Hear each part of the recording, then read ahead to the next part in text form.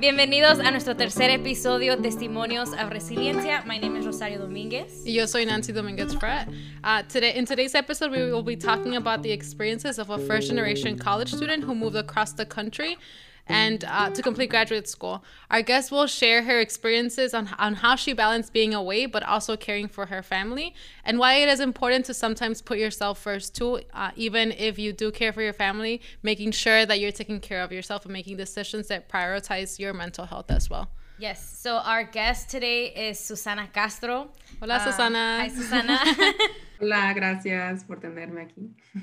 So a little bit about Susana. Susana Castro identifies as a first-generation Mexican immigrant woman. Susana is a Sustainable Community Schools Coordinator at Metropolitan Family Services, currently working with the Stevenson School community in the southwest side of Chicago. Woo! She attended DePaul University to obtain her BA and received her master's from the University of California at Berkeley from the School of Education in 2018. In 2018, Susana is passionate about racial justice and racial healing, and is always bringing hard conversations to the table.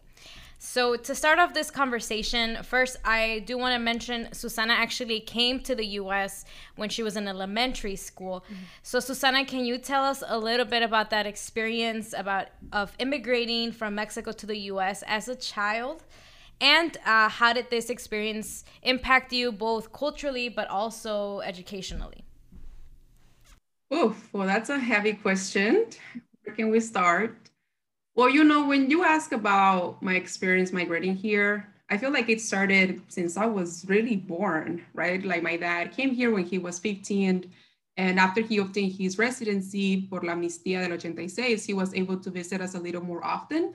But I basically grew up without seeing my dad. Like he was almost like my un Santa Claus that would come every year, right? So, but no, I knew he was providing for us here. When people would often see my mom by herself and having kids, they were like, "Where is your dad?" Y yo, pues está trabajando en el norte.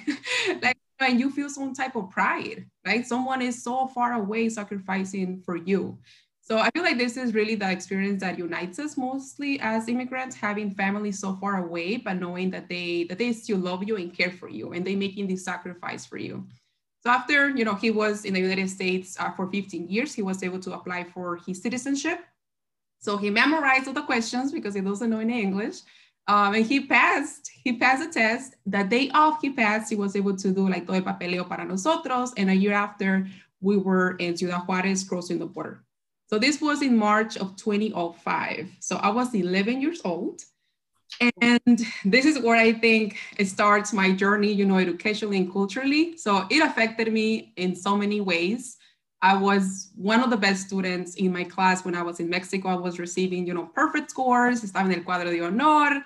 And when I came here, I received straight Fs for almost a whole year. So I cried a lot. I felt worthless. I felt that, students, would laugh at me. They would talk to me con señas, even cuando, I already knew some English. Like, they treat you like you're dumb in so many ways. They would make fun of my clothes, my shoes. They would make fun of, la tienda del La Kmart. That's where my dad bought everything for us. They would make fun of my clothes. So it was a big change, having straight A's in Mexico and coming here to being treated like that. So it was tough. I think it took me from 2 to 3 years, o más o menos, aprender inglés to start receiving straight A's again. And I mean, what else is expected, right? Coming from immigrant families, you just have to have a straight A's because you have no excuse. We did all the sacrifice for you, and they don't accept anything less. Culturally, I would say I wasn't super aware when I was 11 years old. I mean, I am now, right? But when you're 11, you're a child. I lived mostly in the predominantly Mexican Latinx neighborhood coming here in the United States. So the main difference was living from a small town and coming into an urban setting. That was definitely a big change. But I can definitely share that what was so weird is to be racialized here. And it happened the moment that I stepped in the United States. I was asked, what was my race? And I think I chose white, which, there's a lot of Mexicans who are white, and we have to talk about these complexities. But maybe we can talk about that a little later.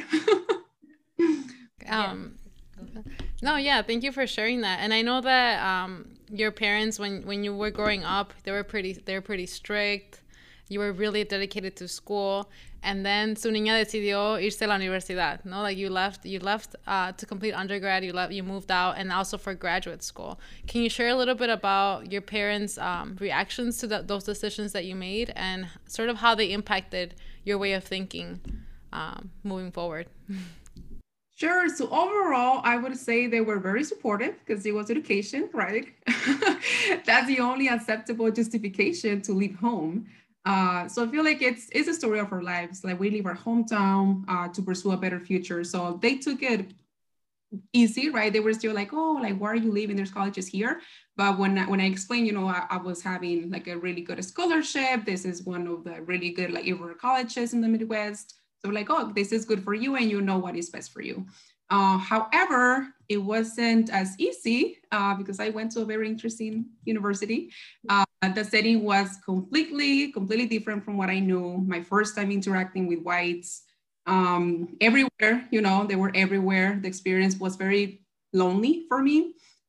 There were only less than 10% students of color in the university. So I was always the only student of color in the classroom.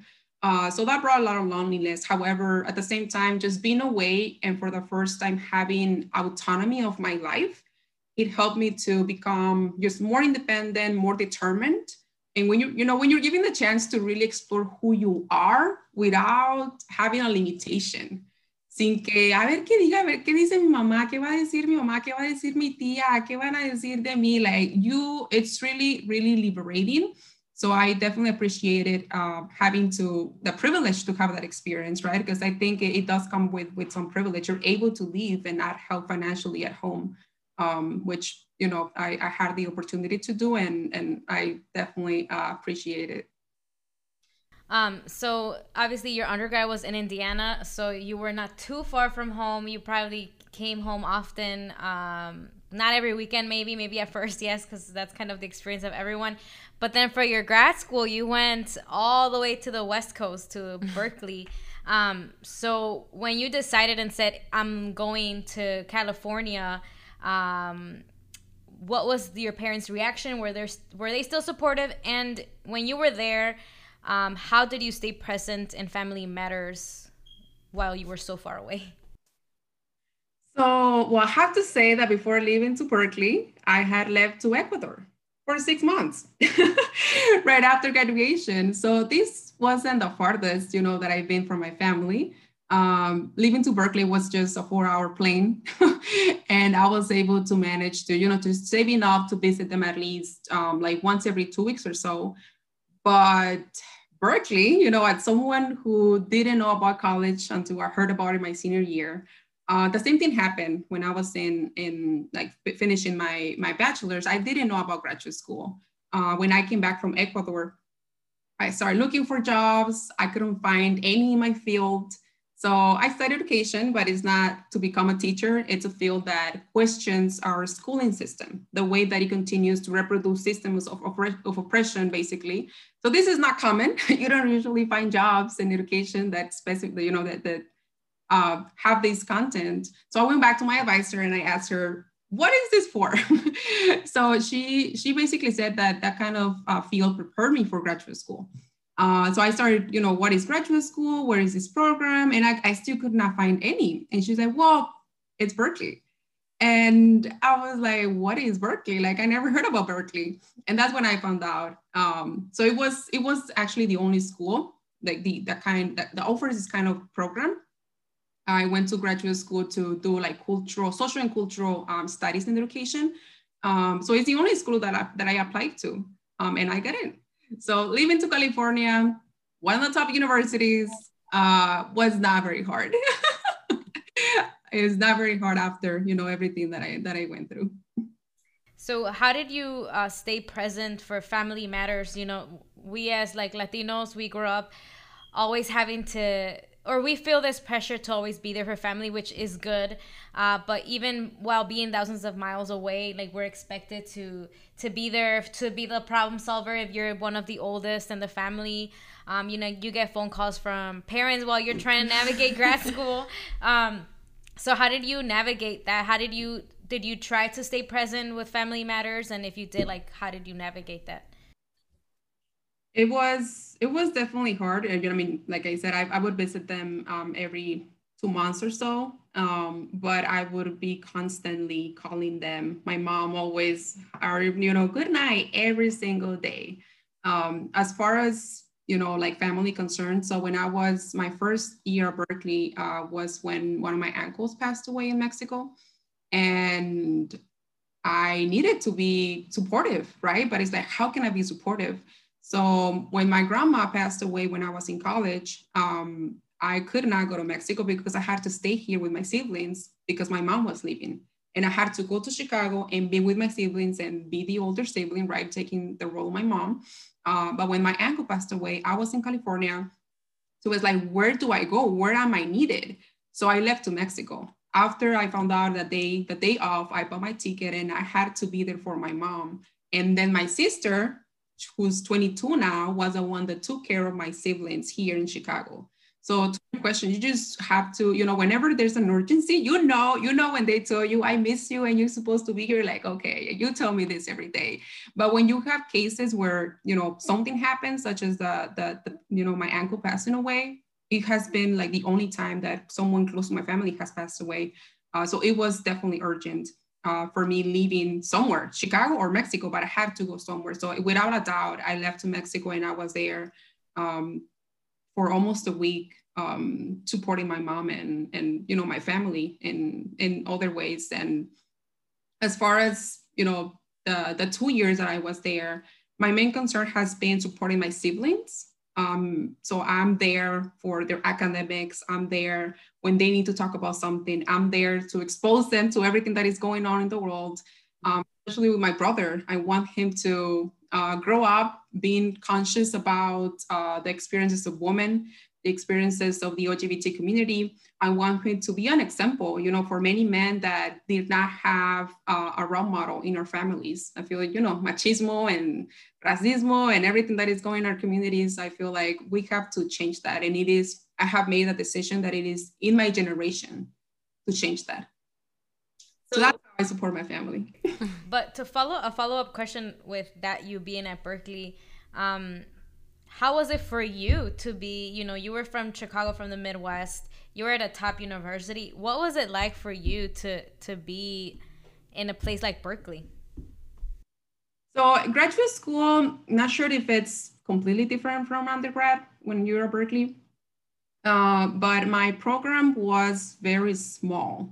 It was only like 10 people, only 3 people, my cohort were accepted.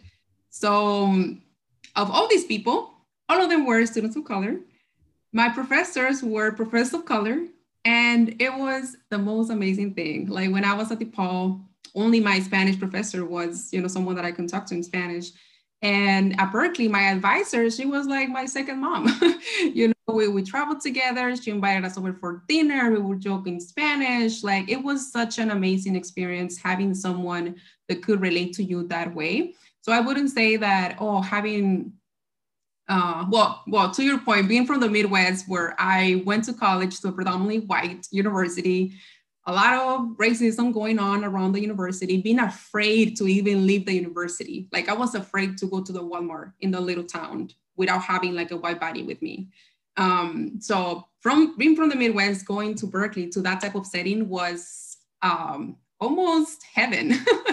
I would say it felt so great. You know, usually when you think about like graduate school, it's like, oh my God, so hard and everything that we have to do. But with that type of environment that is so supportive and so relatable and there for you, it doesn't feel like that. It just feels like this is made for me. And it's amazing to feel that belonging in education. And then to follow up on that, when you did leave Berkeley, you graduated. Congratulations. Did you decided to come back to Chicago, right, to be with to be with your family. Was that your first choice, or can you tell us a little bit about why you moved back to Chicago? Mm-hmm. Yeah, so after Berkeley, in graduate school, I was like, I need another break. So actually, my intention was to pursue my PhD either at Berkeley or in La UNAM. So after graduation, I left to Mexico City for like 6 months. And I was like, I'm going to learn about the program. Like, I'm going to do my PhD here. As you know, racial issues in Mexico are not new. But given the current issues in the United States, it has reached the discourse of race in Mexico. So for the first time, we're talking about blanquitud, negritude, and these terms were not as common. But I feel like the urgency of talking about it in the United States and, also acknowledging the influence of the United States all over Latin America, it has definitely pushed academia in Mexico to talk about these issues, to start defining and conceptualizing whiteness and Blackness in Mexico. So to me, it was such a great opportunity to like, oh my, I'm gonna do my PhD here. However, when I was there, it was just very difficult. I have my passport, like being born in Mexico, but it's expired. So I only use my US passport. And I would be considered like international student.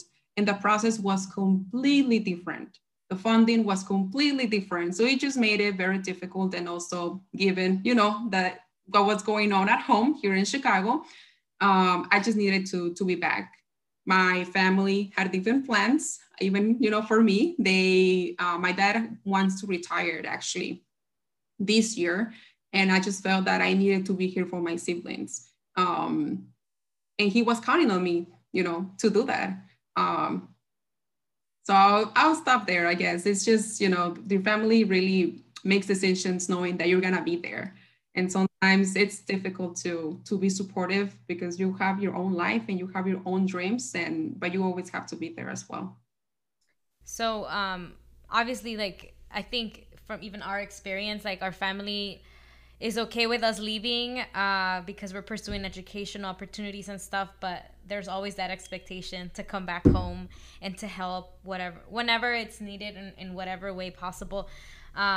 And for you, like, you made the decision to come back home because you felt like your family needed you here.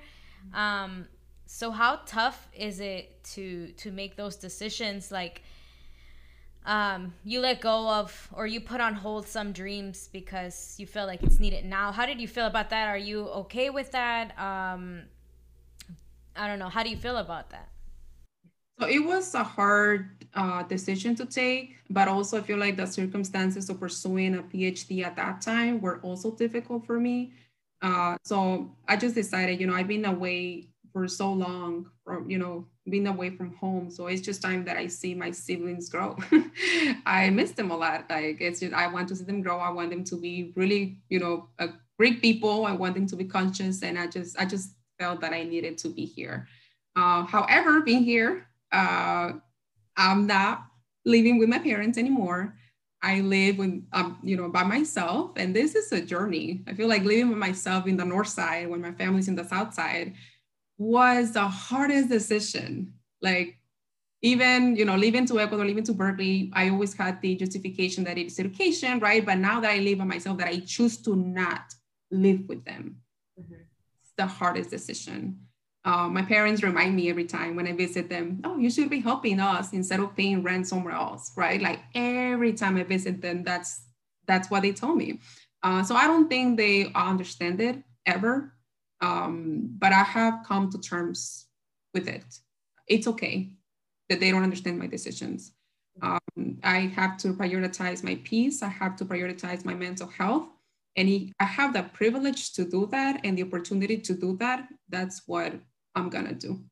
So it sounds like you've definitely followed the, like, la familia siempre es primero, putting your family first, but you also have balanced putting yourself first. So how do you think, or how do you balance trying to be a support system for your family while, following the la familia primero, but also putting yourself first? Or how do you balance what goes first or what's more priority? Well, I feel like now living like here in Chicago, with them, but apart, it's really the perfect balance because I can go home whenever they need me. I can be there, like, for example, when my brother had to go through the whole process of applying to high school, I went through all the process with him. I mean, I think I filled out the application for him. We went to visit high schools. Even now, like I'm the one that goes to teacher conferences. I'm the one that is there, for his education. I'm looking for summer programs for him. So that's my way of being there. And I can only do that if I'm here in Chicago. However, living by myself, I can, take a weekend off and not visit my family and just to say, I'm doing me this weekend. I'm taking a walk by the lake. I'm going to visit a Garfield Conservatory Park. I'm having dinner by myself. I really enjoy cooking for myself. So that's how I think I have found balance and peace, just to being here, but also being there for me. Can you tell us a little bit about what you're doing professionally now? I know that you did your undergrad and your master's in education. How are you practicing it now? Yeah, so this opportunity, it was really like so hard to believe because as I said, my field, it's not as common. Like I feel there's a lot of jobs about this in California, but not really in the Midwest. So when I came here, it was like, where do I find something that I do? Like, I just didn't want to do something simple. Like I wanted to make sure that what I studied was paid off, right? Like this is what I studied, this is what I want to do. So it took me a while to find a job. I would say months, like 6 or 8 months.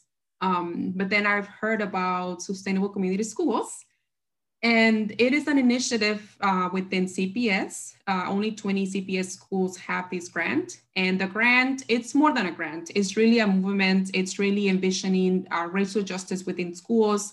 It's really making sure that generational knowledge is implemented in schools. It's making sure that the school has all the resources that they need in order to succeed. It's also very aware of the current issues that are going on, and it's committed to justice. And I don't mean justice like in a simple and commodified way. It's really, really, really transformational change. So I found out about sustainable community schools, but I did not know that it was Stevenson. And well, I went to the interview, right? And we're like, oh yeah, we have this opportunity for this grant in a school in the South Side. And then I was like, oh, I'm from the South Side. Like, I mean, depends where, right? So South Side can be so many different areas, but then they said, oh, the school, it's Stevenson. So I graduated from Stevenson. So when they told me that, it was just like, what? Like my siblings are there. My mom is a parent mentor there. I graduated from there. My parents live blocks away from there. So it was just, como es el anillo al dedo, like, o sea, tenía que pasar en las circunstancias, el universo, no sé, funcionó de una manera que tenía que pasar en el momento que tenía que pasar. So after that, I definitely accepted the position. They offered me the position, and that is what I do. I serve at the elementary school that I attended, and I cannot be happier. That's awesome. That's awesome. Yeah. And the last question or to end, we wanted to see or know what are your plans for the future, and also if you can provide people who might be in similar situations as you, like first generation college students, with consejitos, moving forward with their decisions to move away from home or do things that might not be expected from them culturally, right? Yeah, because there's always that struggle of, should I leave home? Should I not? Especially when you're one of the oldest. Yeah. If your parents, a lot of times in Mexican households, parents depend on the oldest child. Yeah. To take care of them or translate, or even for moral support. Yeah. We look for. So well, I guess you can answer first. What are your plans for the future, and then your advice for other students that might be in your place? Yeah. Yeah, I feel like plans for the future. I mean, you can plan, right? But then things happen and they just don't happen. But as far as plans, I've always dreamed, and my whole family like, oh, you're crazy. So I always dreamed of having a farm in Mexico. Not like a farm with animals. I just like planting everything. So this is a very far future. This is when I'm 60, 70 years old. I want to have un terreno en México donde siembre café, donde siembre plátano, donde siembre papaya, corn, So that's my plan for me in the future. As far as plans, you know, we can say for 10 years from now, I think I'll stay here. I feel like I have to stay here since my dad is already retired, and I feel like they just need a break. They've been working for so long, and it's time for them to rest, right? They have this, you know, pañales y papeles es todo lo que necesitan. Si no, if you don't succeed, that's not my fault anymore. That's what he says. So I understand their sacrifice, and it is a burden also, you know, responsibility of an immigrant to give back to your parents, to make sure that your parents are okay. And I feel that I'm in a position where I can do that and also be happy with that. So that's the plan, to stay here for at least 5 to 10 years, supporting my siblings. They are gonna stay here. Actually, my parents are definitely leaving next year to Mexico. We have like our house there, our family, all of our families there. So they're leaving. And yeah, my younger siblings, well, my older sibling as well, all of us are staying here. And I will be the one, you know, taking the lead and taking care of everyone, having the distance, you know, that is healthy for us to have. So that's a plan. And I feel like it takes a lot of courage, and it takes a lot of, well, I would say more than courage, is also the opportunity to be able to be away from family. Like I said, like it's just very difficult, you know, for people to do this because there's a financial dependency, and you cannot do that. Like it's just not even an option. It's not that you're courageous enough. It's just you can do it. But I was able to do it, and so I was having the opportunity. So I would say, if you do have the opportunity, please take time for yourself. Be by yourself.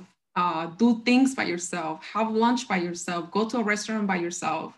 It is just, you know, us coming from societies and from cultures that are so heavy in the way that like we're molded. It's definitely worth it to just be yourself, explore yourself, know what is it that you really want, where nobody's there to watch.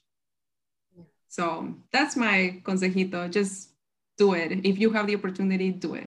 That's beautiful, because you don't really listen, you know, you don't really hear that, right? And it's like we were talking about before we interviewed, how when we both left, we were excited to leave, like we needed the break, but at the same time had feelings of guilt, right? Like we were leaving my mom, who's a single mom, sort of by herself, and then coming back, how hard that transition was for both of us. But we definitely don't regret leaving either, you know, because it definitely shaped who we are today. Thank you so much for those consejitos. I'm sure that a lot of first generation college students that are listening to this will benefit from this, because these are hard topics, right, to talk about. Navigating loving your family, being there for them, but also loving yourself and making time for you. And I'm really proud of you for making that decision to like move out, even though you're here, and finding that balance to make sure you're taking care of you while also being present for, you know, your siblings who do need you, and your parents who need you as well. Yeah. So. Thank you so much, Susana, for giving us your time. No, thank you. Thank you for having me here. And it's a journey, and we're still learning from it. Gracias a todos por escuchar nuestro podcast. Nuestro tercer episodio. Remember to follow us on social media as Guachame Podcast, on Instagram, on Facebook, YouTube, and Spotify. Muchas gracias. Nos vemos. Adiós. Hasta luego.